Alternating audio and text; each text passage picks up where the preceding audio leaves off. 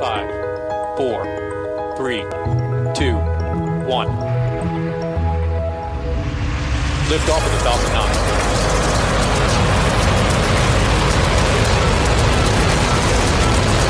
Falcon 9 clear the towers.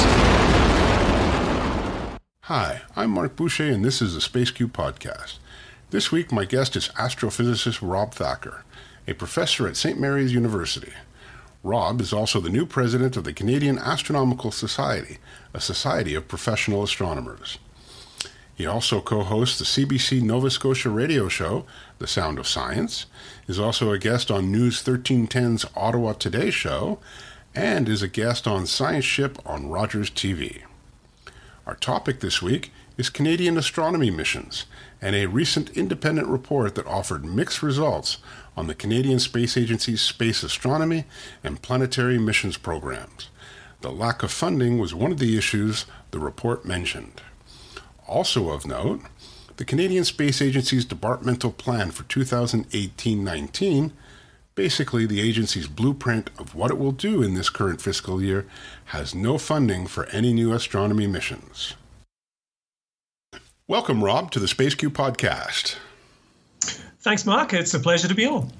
Hey, so the Canadian Astronomical Society, known as CASCA, commissioned a new long-range astronomy plan, or a decadal plan, in 2009 for the period 2010 through 2020.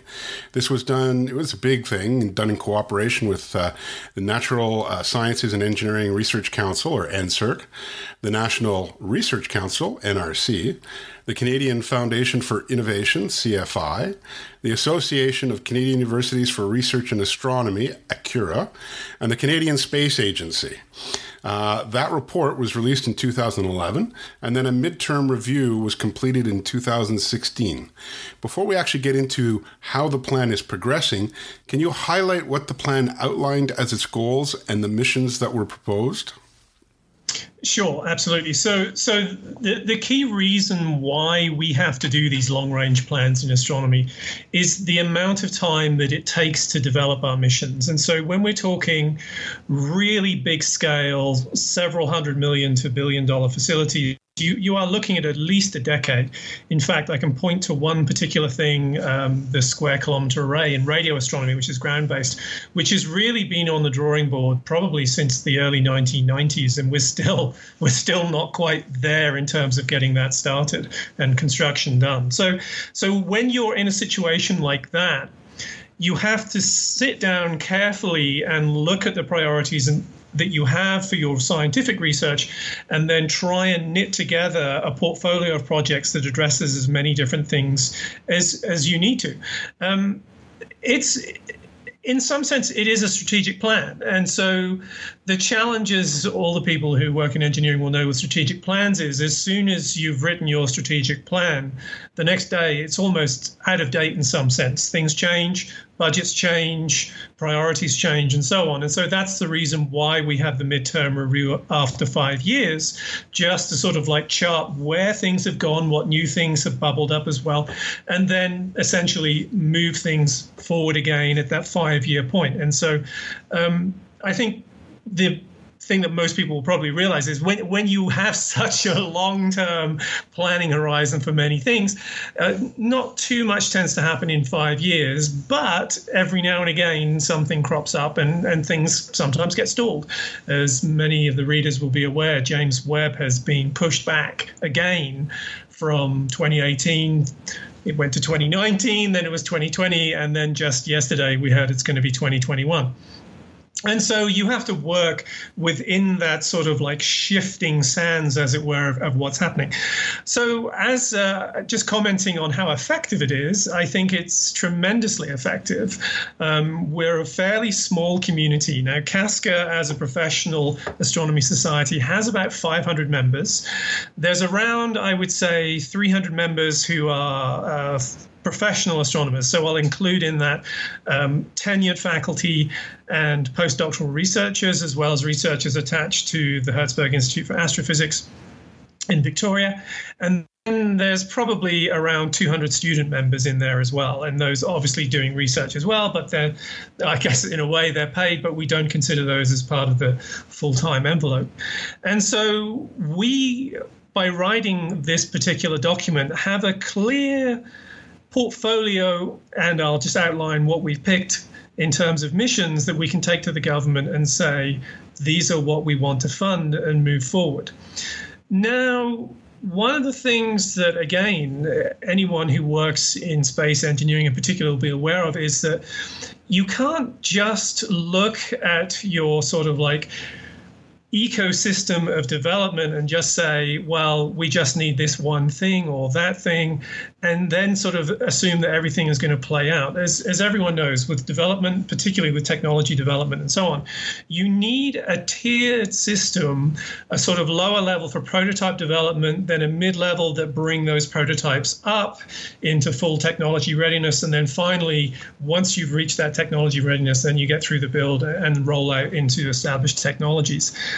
And so for us in astronomy, that means having a clear plan in terms of how we support not just the really big flagship missions, but also the smaller missions as well. And we handle this within the long-range plan by having what we call small, medium, and large categories. Typically, small is sub 10 million, medium 10 to 30 million, and then large would be the biggest sort of missions in 100 to 250 million dollar range for investment levels in Canada. Obviously, these actual whole missions themselves, something like WFIRST, that is a $3.2 billion mission, which we would contribute a small part of. And so we've build the plan around this, and we try to make it absolutely clear that we can't just do the big ticket items. We do have to focus carefully on the technology development ecosystem we have and the science that comes from that. It's kind of ironic in some sense that although our plan is very, very focused on science, at the same time, we have our eyes very closely on the missions and the technologies that come out of those as well. Because as I'm sure everyone understands, spin-offs as well as spin-ins are something that we're very concerned about. And not just the current government, but obviously the previous government was very concerned about making clear what the returns on investment were for space astronomy. And so we're quite focused on that. And I have no problem with that, although I do like to emphasize that the reason we do space astronomy is ultimately to learn more about what it means to be a human in this universe and answer those questions. The fact that we do get spin-offs, which depending upon who you talk to are measured in the range of 1-to-1 in terms of government dollar invested up to 1-to-3. If you talk to Kinez, they'll say it's 1-to-7 from France. So there is sort of a real return on investment. But again, I like to emphasize when I talk to politicians that, yes, we do make an impact in terms of putting money on the table for the average Canadian, but it's about helping us understand where we fit in this universe and essentially enriching that part of humanity as well. So that's a really big picture. In terms of the missions, so we divide into ground-based missions and space-based missions.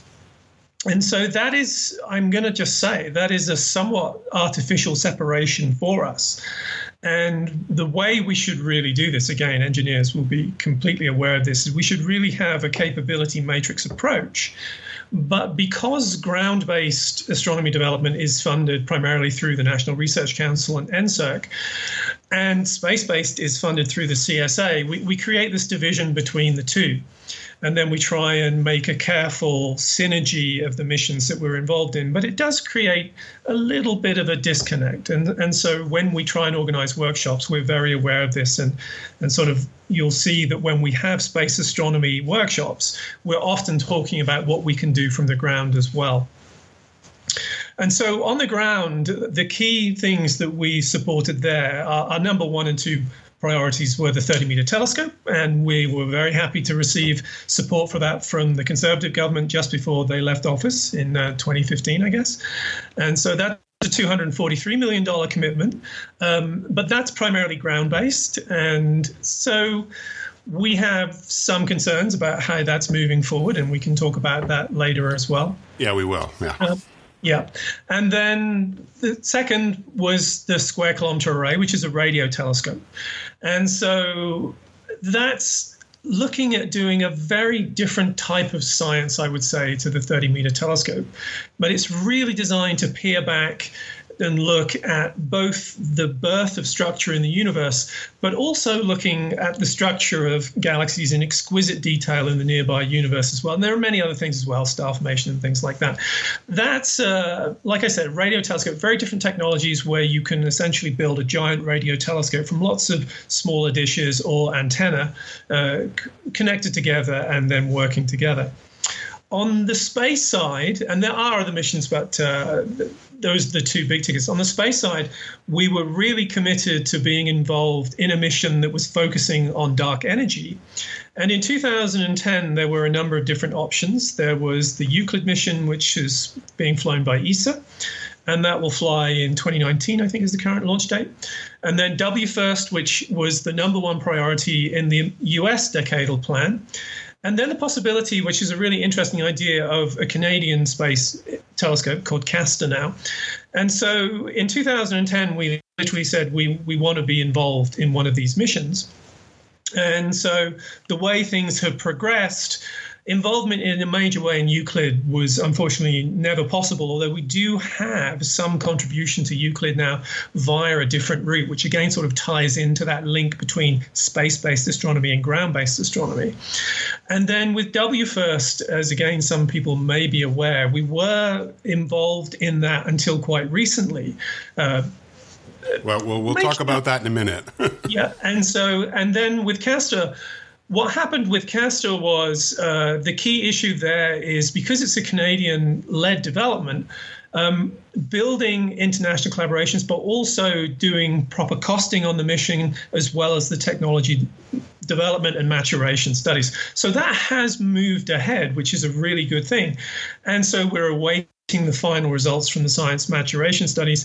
And it's good to see that continuing to move forward. I don't necessarily view if we were somehow involved in WFIRST, that would have necessarily said that we shouldn't be involved in Castor. They're really quite different science areas, although they are quite complementary.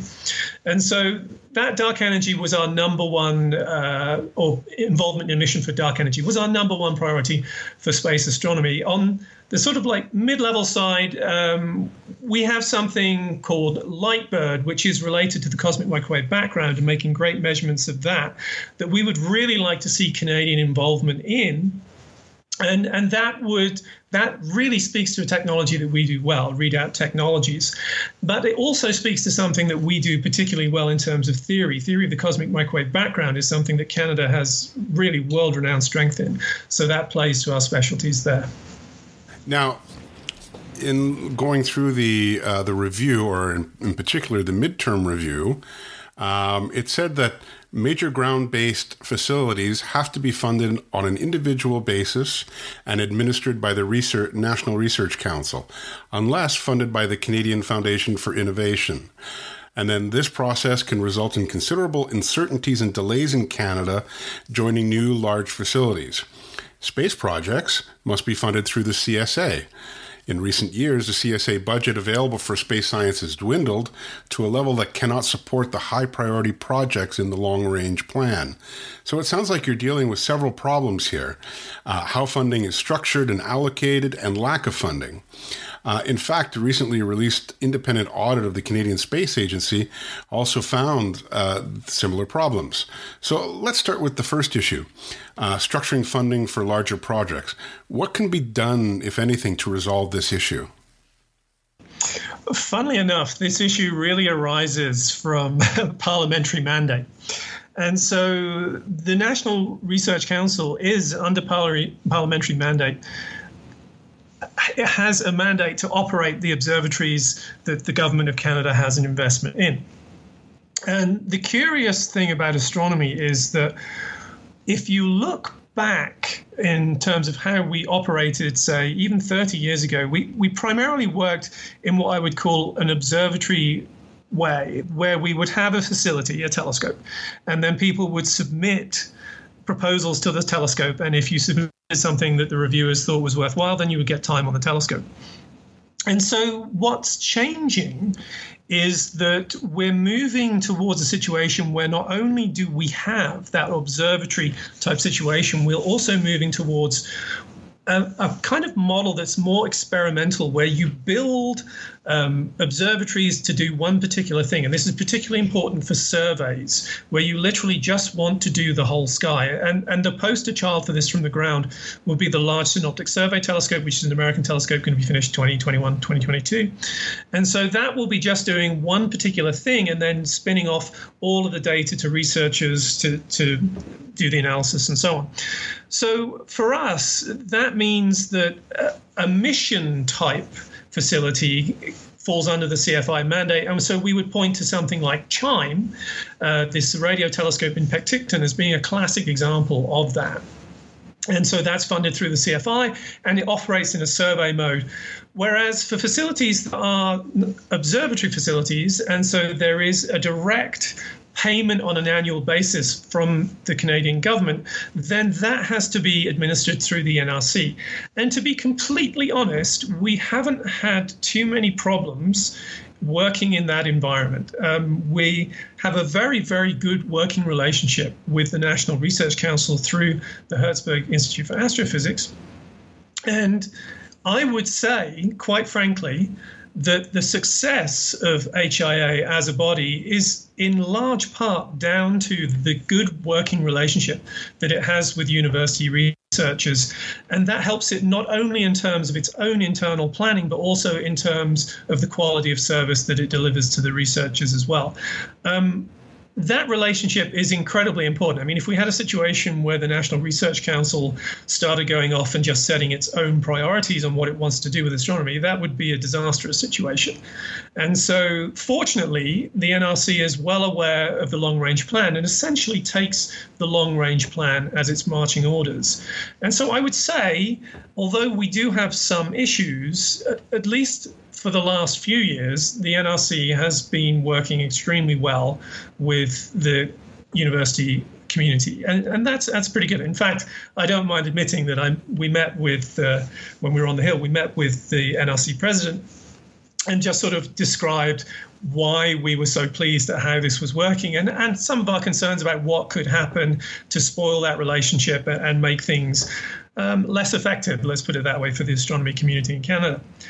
On the space-based side, the Canadian Space Agency, the biggest challenge, other than money to get missions off the ground, I mean, the money to do technology developments, to do prototype studies and so on has been there and is still there. We're talking like $1 million studies and so on. But the problem to get things outside of that phase zero type situation where they really start moving ahead is something that we have struggled with. And so, for example, 2000 to 2010, there were 7 different space astronomy missions that we became involved in. But from 2009 to today, we've only had one, and that was Astro H. And I would include within that the replacement for Astro H, which is called CHARM. And so I'm not going to start criticizing the CSA, because the fundamental problem, I think, as you're well aware, is the fact that the funding for space in Canada has become very focused on I hate to say it, but it really is largely focused on the human spaceflight program and then Earth observation. And there's really very little room in what's essentially, although they won't describe it this way, a $200 million budget plus whatever they can get on a year-to-year basis. I mean, that is a fraction of what you would get for, say, if you take NASA funding, $20 billion a year divided by 10 to adjust for populations, you would expect the CSA budget to be $2 billion a year. But it's a tenth of that. And so the challenge for us is that there's no money to move ahead. There's really very little money for, once we have actually been involved in a mission, to support the science analysis. That is a huge challenge as well. And so NASA has a number of programs for that we don't have in Canada. So it's tough. And we really do have some sympathy for the CSA, because they're working within a very constrained budget envelope. And that is a concern for us, because what we don't want to put ourselves in as a community is a position where we do technology development, And we say to international partners, yes, we want to be on board. And then when it comes down to the point where we have to put money on the table, then unfortunately that money isn't there. And that just makes us look like bad partners. And we don't want Canada to be in that position, obviously. Well, we'll talk a little bit more about that very specific point you just made in a few minutes. But in discussing the funding issue, I think everybody who listens to this podcast understands that the Canadian Space Agency budget or space budget in general in Canada for combined for everybody is definitely, except for the military, has definitely been taking a hit in the last couple of years and will continue at the current, the way it's currently foreseen until we actually see a new space plan come out from the government. Now, in terms of your group,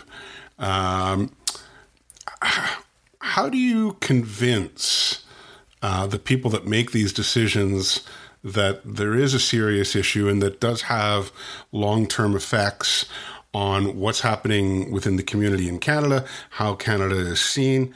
How do you deal with that to try and talk to government? Okay, well, I mean, this is super sensitive, and so there are things that have happened that I can't honestly talk about within the podcast that I nonetheless will tell the government. And so the biggest challenge is the long lead time for development.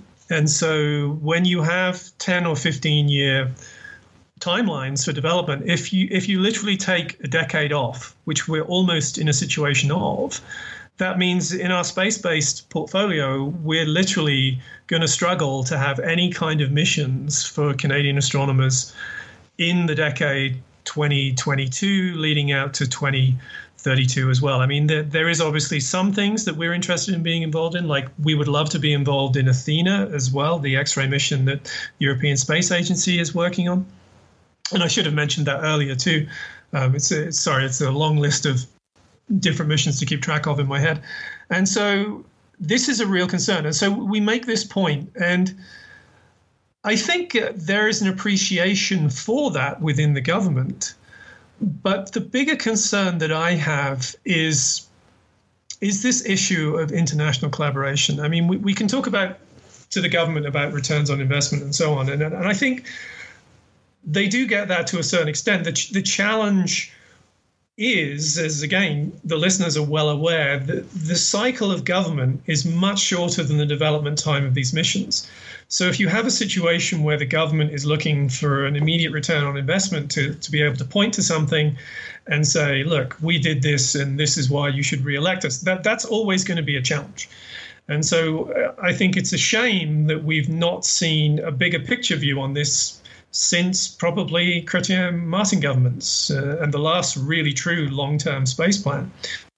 So if we don't have that, it's a real challenge. But as you're asking me to talk about how we try and convince the government of this. And so I speak to the impact that you have because of the long lead time, then the returns on investment, but also the impact that it has on us in terms of our viewpoint as an international nation. I mean, the ironic thing is Canada as a country tends to think that it's doing all of these good things around the world. But in reality, when you look at a number of technology developments that we're involved in, we're being given, I would argue, more value for money by other partners than we probably deserve. If you look at, for example, what we're getting for our contribution for the James Webb Space Telescope, there are a number of people in the US who would argue that Canada is getting far more value for money than it probably deserves, right? Now, there's no easy sort of like argument for whether that's true or not, but we've done tremendously well.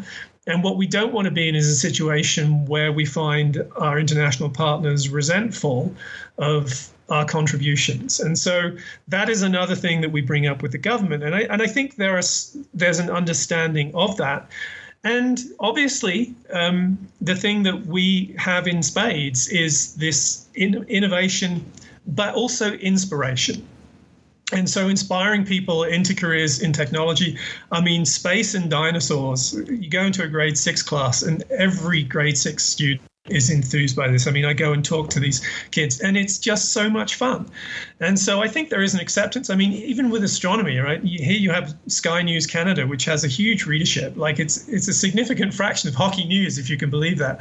And so it is this thing that Canadians clearly do care about. And so we make those arguments as well to the government. And I think they listen. But I mean, you're working in an environment where there's a lot of different competing voices to get the government's attention. So historically, if you have some thoughts on this, are we in a low funding cycle? Has this happened in the past where we've gone through this type of thing where it's low funding, then they pick it up, and then it goes back into a low funding cycle? And if not, then why has the funding dried up? Certainly for space-based astronomy, yes, we're very much in a low point of a cycle, and so we have seen, if you go back to the early 1990s, I would say a similar situation. I would say that historically, large investments in research funding in Canada, particularly through the CFI, have had a really big knock-on effect, and astronomy has benefited in particular from that. The success of our community, I mean, and I should sort of like make the point that if you look at citations per paper, right, sort of like the pound for pound measure, if you want, of the quality of research done, then Canada always figures in the top 3 in the world for astronomy. And so we've benefited primarily from being very well organized and having these plans, but also from significant investments in the CFI in the 1990s, which have kind of spurred on more investments. And so astronomy has become quite expensive, I would argue. I mean, anyone who looks at the price of, say, the next generation facilities can see that, although we're not up in the stratosphere of things like the Large Hadron Collider or anything like that. I mean, those truly are astronomical, if I can use the pun. And so I think that we've benefited from those investments, and that has helped us over time. But we've now reached the point with particularly space-based astronomy where we have seen this CSA's budget for any kind of space-based science dwindle to the point where we really are in an absolute low point of a cycle. And we would like to see this move ahead. But again, the gains that we had from 2000 to 2010, we really felt those in terms of the science outputs from like 2010 to 2015. And now we're sort of heading into a little bit of a significant lull, probably until James Webb gets launched in 2021. And then we'll have a lot of good science coming out of that, and we're genuinely excited. I mean, it's a big shame that JWST isn't going on schedule, but obviously that's down to the contractors and making sure this thing really works at the end of the day. Okay, let's talk about some specific missions, both ground-based and space-based. So obviously one of the largest commitments that's been made in recent years is the $243 million in 2015 for the 30-meter telescope in Hawaii. The decadal plan had that as a mission that was of high priority. That project, though, at the moment appears to be basically at a standstill as native Hawaiians have tried to block its construction, as the telescope would be on lands they consider sacred.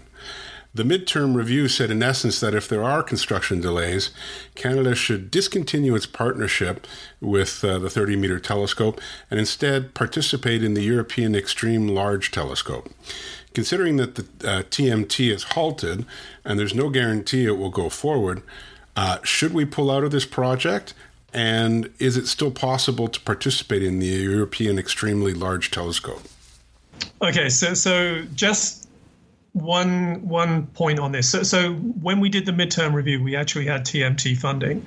It's the LRP 2010 that says if it doesn't move ahead by 2014, we should withdraw. And so the challenge is that when we wrote LRP 2010, there was still a possibility for significant involvement in the European ELT. And that has actually started construction in Chile already. And so by the time that we got funding for TMT in 2015, essentially, we were in a position where we were pleased to have the funding, and it wasn't clear that there was going to be the level of protests in Hawaii that we've seen. Now, I can talk about the Hawaii situation in just a second as well. So, in a sense, once we got the money, our course was set. And so once construction was attempted to be begun on Mauna Kea, then we had the protests. And so TMT is taking a very, I want to say, respectful approach to this, and is respectful of this being a Hawaiian decision. And so this is going through the courts in Hawaii. At the end of the day, nobody really wants to be on a mountain where people don't want us there. Now, the challenge with this, of course, is that there may be some people who don't want us there, but the majority of native Hawaiians may want us there, right? So that's one of the issues. I mean, it's a very complicated situation and speaks to issues of colonialism as well. There are a number of concerns about the way the Mauna Kea declared area is being managed by the University of Hawaii. And like I said, we will see how that plays out. Now, TMT has made a decision that if Hawaii is not possible, then we will go to the Canaries and work there. Now, the Canaries are not as good as Mauna Kea from a science perspective, but nonetheless, there are advantages to having one telescope in the north, sort of these 30-meter class telescopes, having one in the northern hemisphere and one in the southern hemisphere, just for sky coverage. In terms of whether we could actually join the ELT now, it's difficult to see how that would happen in any effective way. Most of the major contracts for the ELT have been let, basically. And so a number of the things that we do well, in particular the dome, which is a fantastic Canadian design by Dynamic Structures. And in fact, it's terrific when you hear ESO representatives stand up and say, we wish we had the 30 TMT dome design, because they have a particularly large and heavy design for the EELT. And so, nonetheless, I don't want to say that horse has bolted, but we have a commitment from the government of $243 million for involvement in TMT. And if there is a situation where TMT does not move forward on Mauna Kea, the observatory has decided it will go to the Canaries. So we are in a situation where some people within the community don't like the idea of going to the Canaries, but we can only wait and see. There are 2 court proceedings going through right now, and we expect to see some kind of resolution in the fall on those. And so we'll wait and see. Okay. And as you said, with these large projects, there are always some unforeseen things that come along that can derail timelines. In particular, you mentioned it previously, the James Webb Space Telescope, delayed another year, as we found out, now not launching until early 2021. And of course, the other thing that goes with that, which is the price tag, which is just ballooned from under $1 billion to over $8 billion now. So in terms of the mission being delayed, what does that actually mean for the astronomy community, the individual astronomers? I mean, are people going to lose out on opportunities? Are they going to move on to other things, or are they just going to wait? So the honest answer is people are just going to wait. The big challenge is that a number of people have been planning their research groups expecting James Webb to actually fly. So you think very carefully. Every time we write a grant in Canada, we write it on a 5-year timeline for our personal grants. And so proposals that have gone in recently have been talking about James Webb science. And so people will have been given money, in some cases, to hire people, and then they're not going to be able to hire those people because the thing isn't flying. And so that is a challenge. In terms of getting science done, what happens in this situation is that we carry on doing science, but with other facilities. And so the science that we want to do with James Webb in particular, looking at atmospheres of extrasolar planets, looking at some of the first galaxies in the universe, understanding those in exquisite detail, that's just going to have to wait. There's no 2 ways around it. Some of those things we just don't have the wavelength access from the ground to do. And so the short answer is we wait. It is frustrating. It's particularly frustrating in that we were hoping to have some initial results from James Webb before we started the next decadal plan, and that would have been really useful for feeding into that and understanding perhaps a little bit of how we would build up our portfolio for the next decade. So that is a challenge, and it's one of these things that operationally, what happens in astronomy feeds into the planning side really strongly. It's really kind of not easy to separate planning from operations in astronomy. So this delay on JWST is a particularly difficult thing for us to handle. But like I said, people will carry on doing science. They'll just do it with, in this case, probably ground-based telescopes like Gemini and so on. And then eventually, once JWST flies, we'll finally get to do the things that we really want to do.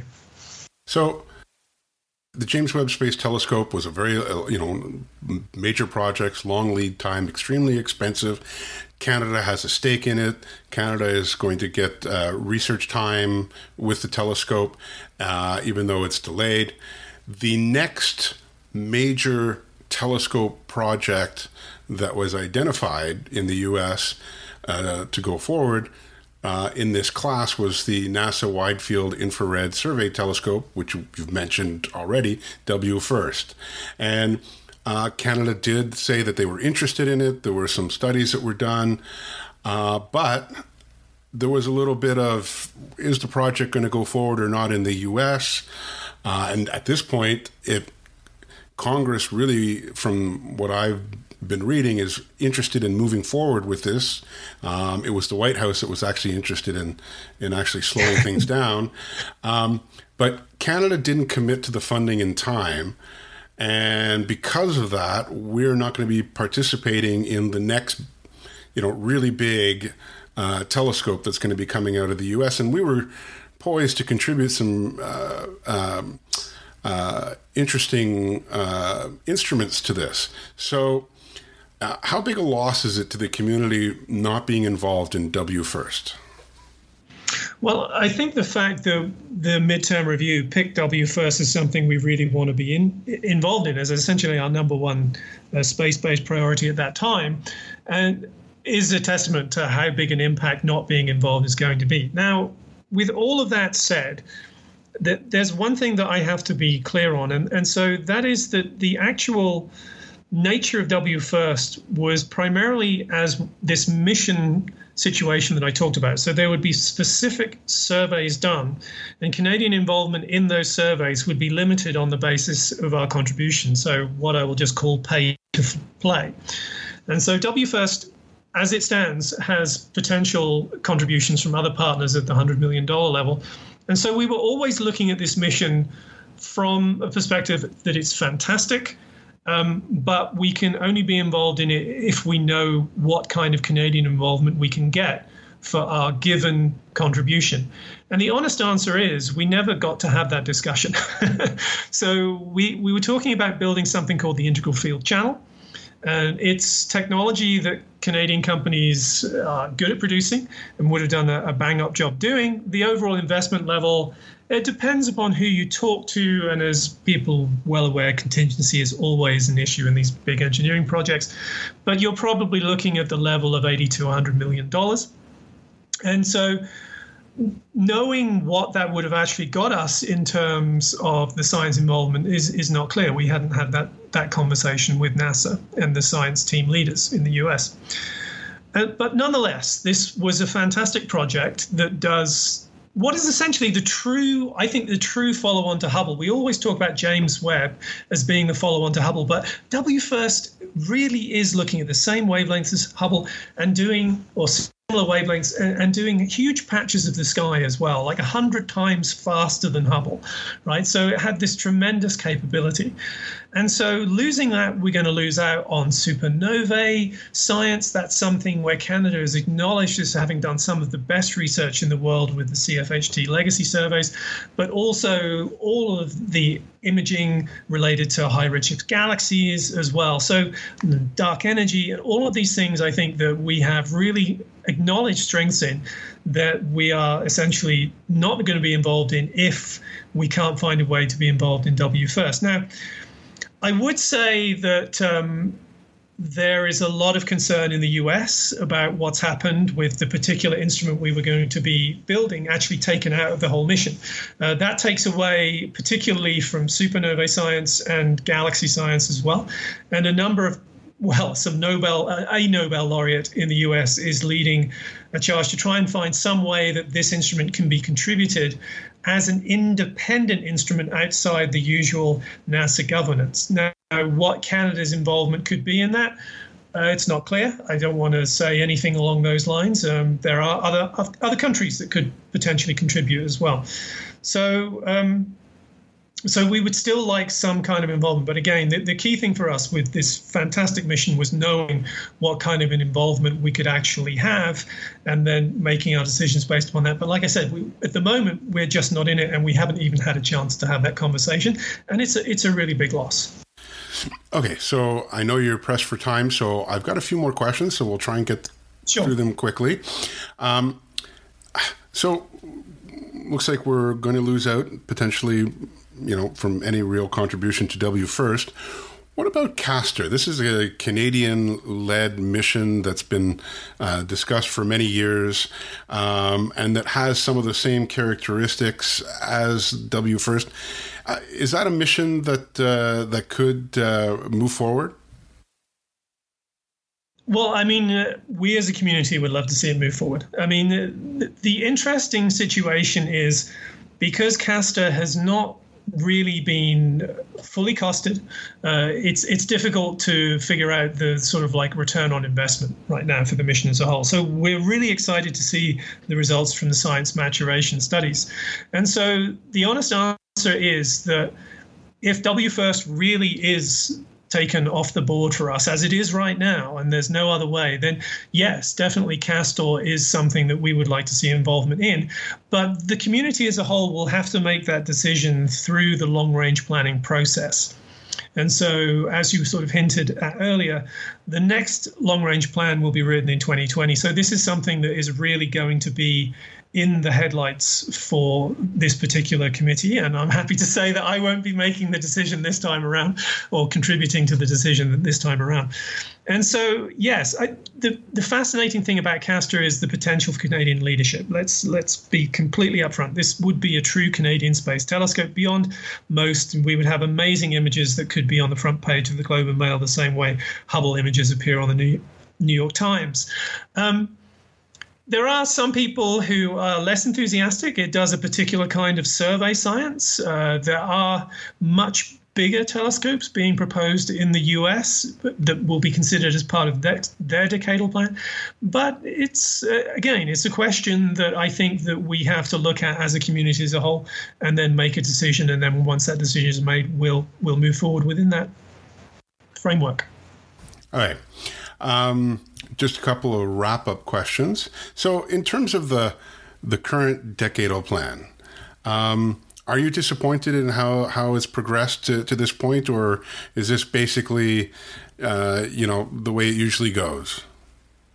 I think, so the plan from 2000 to 2010 was just such an enormous success. It came at a time when Canada was making really significant investments in fundamental science. And so we look back at that just like with eyes wide open and go, wow, that's incredible. So LRP 2010 has been really quite successful on ground-based missions. And so we have the investment in TMT. That money is there. We have a lot of enthusiasm for funding SKA, and that will move towards a decision probably within the next year or so. We have a lot of interest from the government in funding that. And it is a mission where we can kind of choose our involvement levels. So I think the ground-based portfolio, we would say, is really a great success. Space-based is not a success. Space-based side of portfolio is, I think, in anyone's assessment, a failure.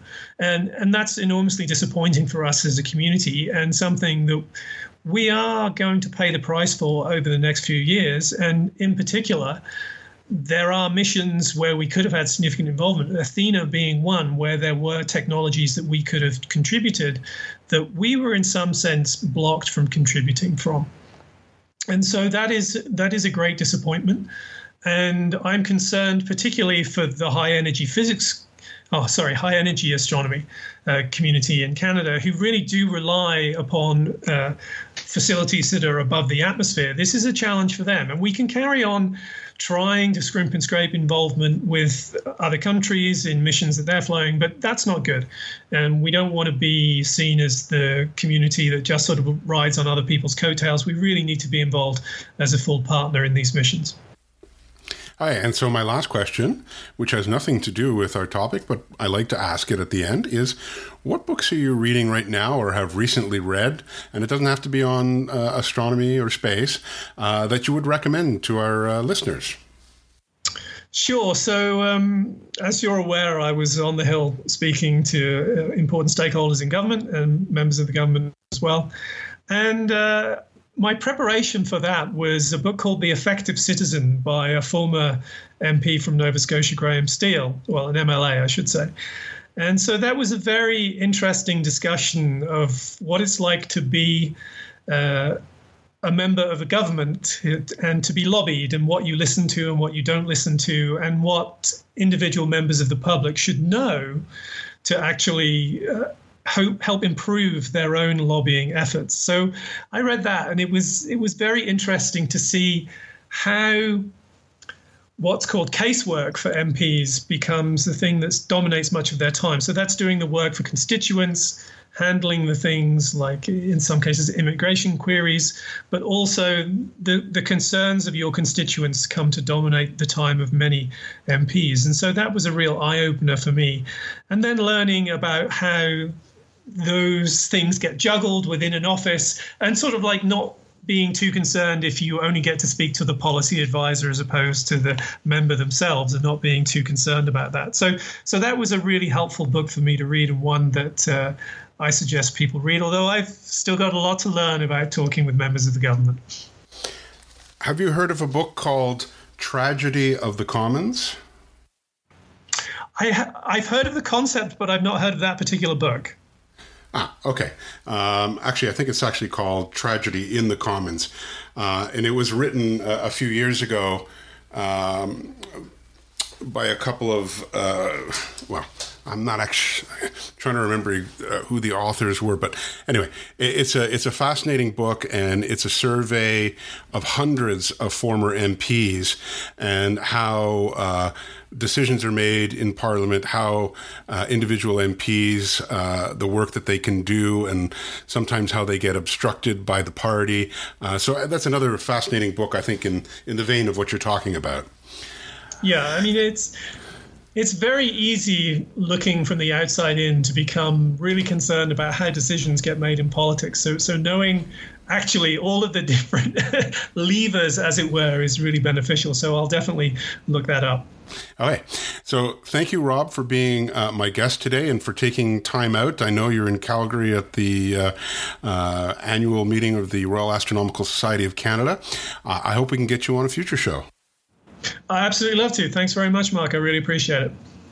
Well, that's a wrap on this episode of the SpaceQ podcast.